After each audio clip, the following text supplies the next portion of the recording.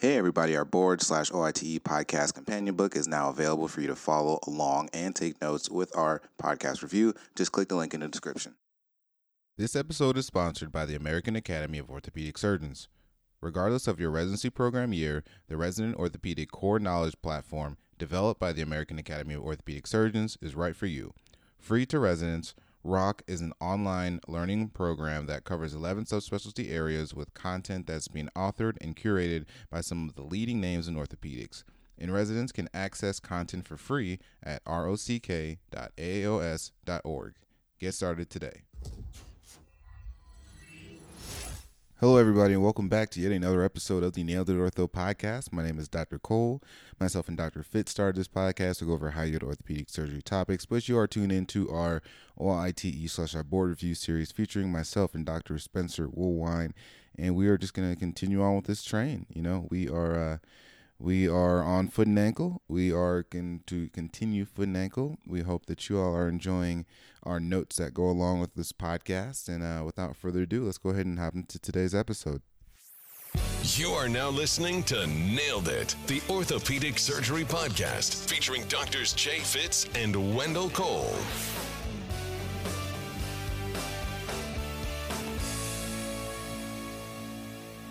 Dr. Woolwine, we are back again for some more ortho talk, some more OITE/board reviews.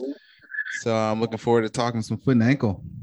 Yes, exactly. I mean, you just are a foot and ankle patient yourself. And so I can't remember if we've already covered the whole Achilles thing, but once we get to it, you can at least talk about it from a patient perspective. I can give the personal experience. So, that'll be fun when we get to talking about some Achilles.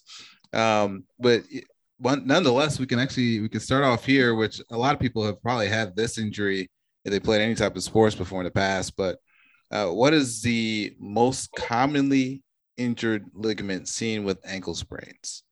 That is going to be the ATFL. It is not a part of the syndesmosis, which is the AITFL. So it's going to be the ATFL, the anterior talofibular ligament. And what is the typical treatment for acute ankle sprain?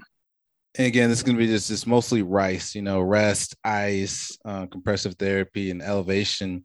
Then, not all ankle sprains will need therapy, but if it's not resolving with that, you can also send them physical therapy for functional rehabilitation as well as proprioreceptive training. I think one of the buzzwords is like the proprioreceptive training when you're kind of dealing with these ankle sprains and sending them to physical therapy. So you definitely want to make sure that they work on that.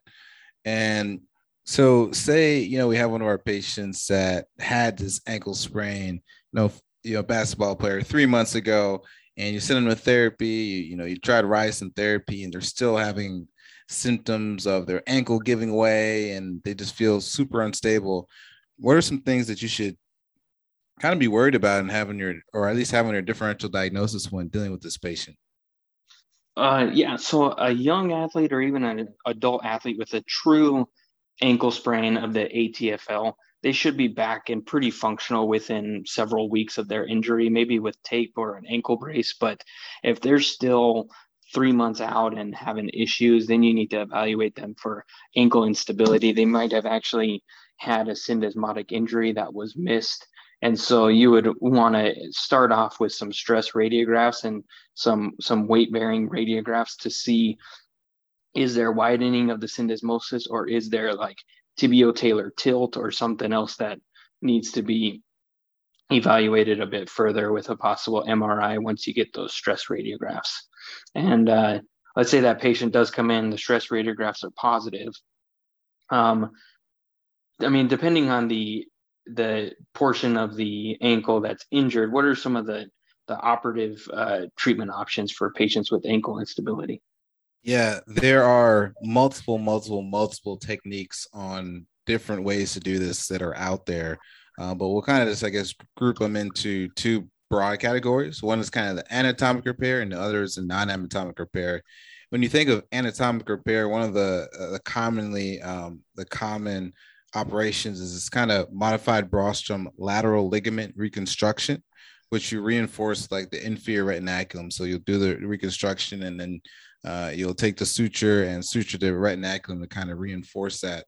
And I have no better way to explain it, but if you're listening to this, I would just Google like a modified rostrum lateral ligament reconstruction, and you'll kind of see a little bit of what we're talking about. And that itself is 90 to 95% successful. And there's some other techniques for anatomic repairs for ankle instability. And you also have the non-anatomic repairs. So, these are there are many different procedures, but this is ones that kind of may sacrifice the peroneal tendons, like the Crispin Snook procedure. And that's kind of where you have a split brevis graft, and it's used to replace both the ATFL and the CFL. So you're using, again, some of the peroneal tendons to help get some of that ankle stability. And one other thing to note about ankle instability in patients that have a cavovarus foot, can be associated with ankle instability. And sometimes those patients may need some type of osteotomy for the calcaneus, or a Dwyer kind of closing wedge osteotomy. And we'll talk more again about kind of deformity and cavovarus foot a little bit later in this talk, but just want to at least go ahead and let some people know and hear that, these ankle sprains associated with the cavovarus foot, sometimes you may need to actually fix the deformity of the foot itself. Now, kind of just switching gears and talking a little bit about ankle arthroscopy. What is the most common complication seen with ankle arthroscopy? On tests, it's going to show up as some sort of neurological damage, just because of the multiple separate arthroscopy sites. And it's we'll go over specific portal sites and injuries here in a bit, but when they're talking about ankle arthroscopy, whether it's you're actually in the OR with your attendings or on a test, look for something that involves some sort of neurological injury and your ability to identify which portal goes with which nerve. So for example, with an anterolateral portal, you're going to most likely injure the intermediate branch of the superficial peroneal nerve. And if you think about it, like when we're fixing ankle fractures, you identify the superficial peroneal nerve and how it drapes over that anterolateral ankle. If you put a portal site right in that area, you do run the risk of injuring it. And then another complication, not usually tested, but I guess they could throw it on there, is a synovial cutaneous fistula is also common. So if you use like a big trocar or a big scope while you're doing an ankle, or you're passing instruments in and out of the ankle with a lot of force, and you're really opening that opening in the synovium, it most likely won't scar down, and you can create a synovial cutaneous fistula with chronic septic joint, which is not ideal by any means. But Oh no. That's another injury you can, or a complication with ankle arthroscopy. And so what about like a posterolateral portal placement for ankle arthroscopy? What structures are at risk? Yeah, and that's gonna, these placements, these portals, this is gonna be kind of just right off the Achilles. And so if you just think of what structures are there, you could possibly injure the sural nerve or the lesser saphenous vein. So again, this portal is going to be between the Achilles tendon and the lateral malleolus. And yeah, just like you were saying, with ankle arthroscopy, most common complication is going to be the superficial peroneal nerve palsy. And one of our trauma attendings, he'll say, no matter what, he's like, even if you just look or just put one nick in the dorsum of a foot anywhere, the patient will complain of some type of nerve issue on the dorsum of the foot. So he was like, anytime you're doing anything around the dorsal aspect of the foot or around the ankle, you got to let these patients know you're going to have some numbness or some neurological symptoms afterwards, no matter how careful you are. And so that's with a posterolateral portal placement. You got to be worried about the sural nerve and the lesser saphenous vein. This episode is sponsored by the American Academy of Orthopedic Surgeons. Are you an orthopedic resident? Then you need to know about ROCK. It's a new resident orthopedic core knowledge program developed by the American Academy of Orthopedic Surgeons, Created for U.S. residency programs and free to residents, ROC covers 11 subspecialties and is filled with in-depth, comprehensive content and quizzes that have been authored and vetted by some of the leading experts in orthopedics. This all-in-one curriculum will give you the foundation and knowledge you need to become a successful board-certified orthopedic surgeon. And remember, access to ROC content is free to residents. Get started at rock.aaos.org.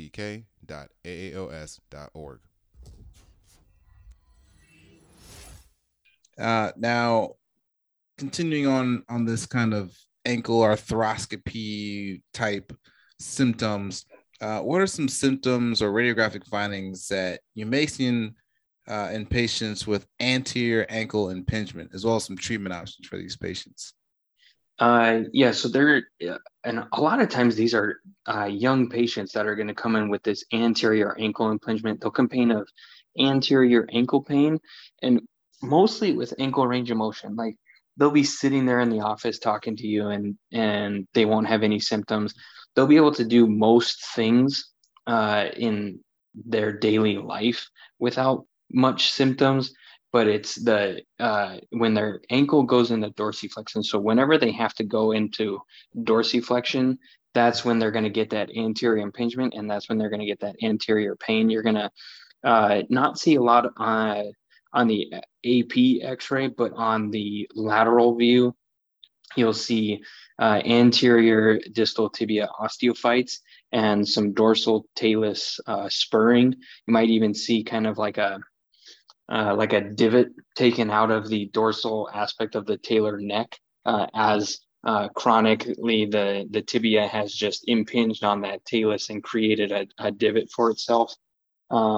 Most common treatment options are activity modification, but if that is not effective, then you're going to go in for an arthroscopic removal of the bone spurs and a synovectomy, because they'll develop a lot of high inflamed synovium and scar tissue up front. So you're going to relieve the scar tissue and then relieve or take down any osteophytes that are going to cause that anterior impingement.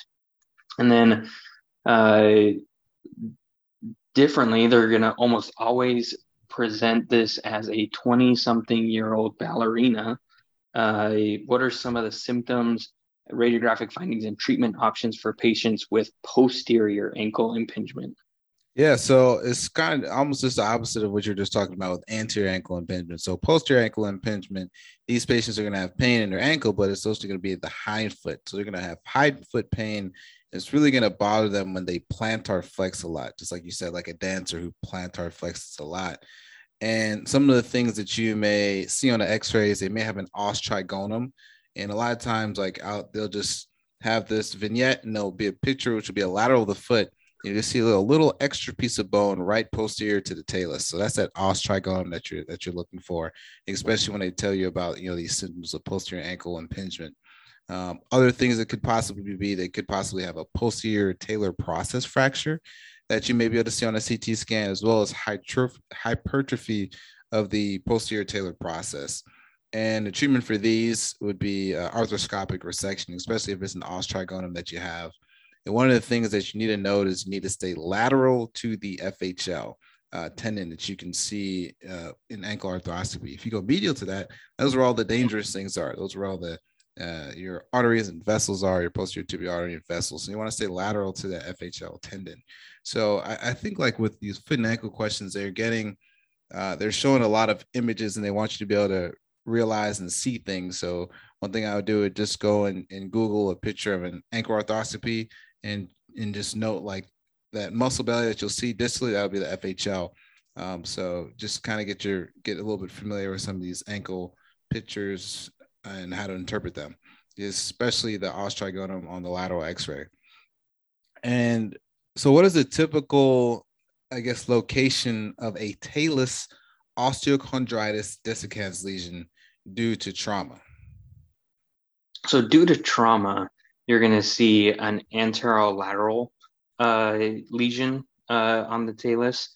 And then the posteromedial ones are going to typically be the AVN type lesions. They may also be due to like a congenital reason.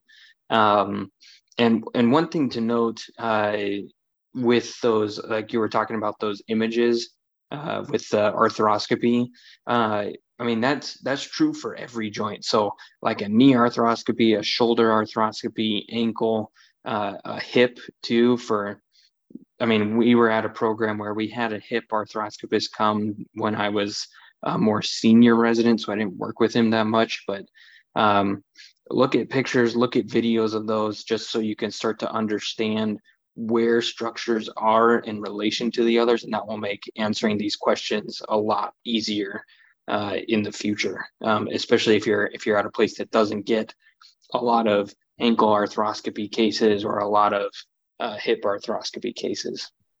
And so once again, talus OCD, anterolateral is due to trauma, posteromedial is AVN and possibly congenital. And let's say, so you have a patient with an OCD lesion diagnosed on MRI. What are some of the treatment options for these OCDs? Yeah, and these are similar. I think we talked about some of these options when we did our sports talks, and we are just talking about kind of cartilage restoration. But again, there's going to be a lot of these similar things. So to treat our OCD lesions of the talus, you can do a debridement with microfracture. It all depends on the size of the defect. So you got to know the size of the defect. So debridement with microfracture. You could also do retrograde drilling. If the lesions are large enough, you can do an OATS or an osteochondral allograft or an autograft. We had I forget what she was. She played a sport, and she was a younger patient who had one of these that we actually did an OATS procedure on as well. And she had a pretty large lesion. But OATS is another treatment option. The de novo, which are kind of the juvenile cartilage products. Those can be used in the ankle. Mosaic plastic as well. And with all these, sometimes getting a good orientation in order to get your graft square and in place, sometimes you can use an osteotomy of the medial malleolus.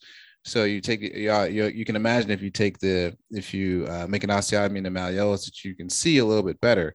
But patients tend to have better results if you do not do a medial malleolar osteotomy. So again, some treatment options for OCD lesions: debridement with microfracture, retrograde drilling. For larger lesions, you can do an osteochondral allograft or an autograft, the de novo, as well as mosaic plasty. And the results are better when you do not do a medial malleolar osteotomy.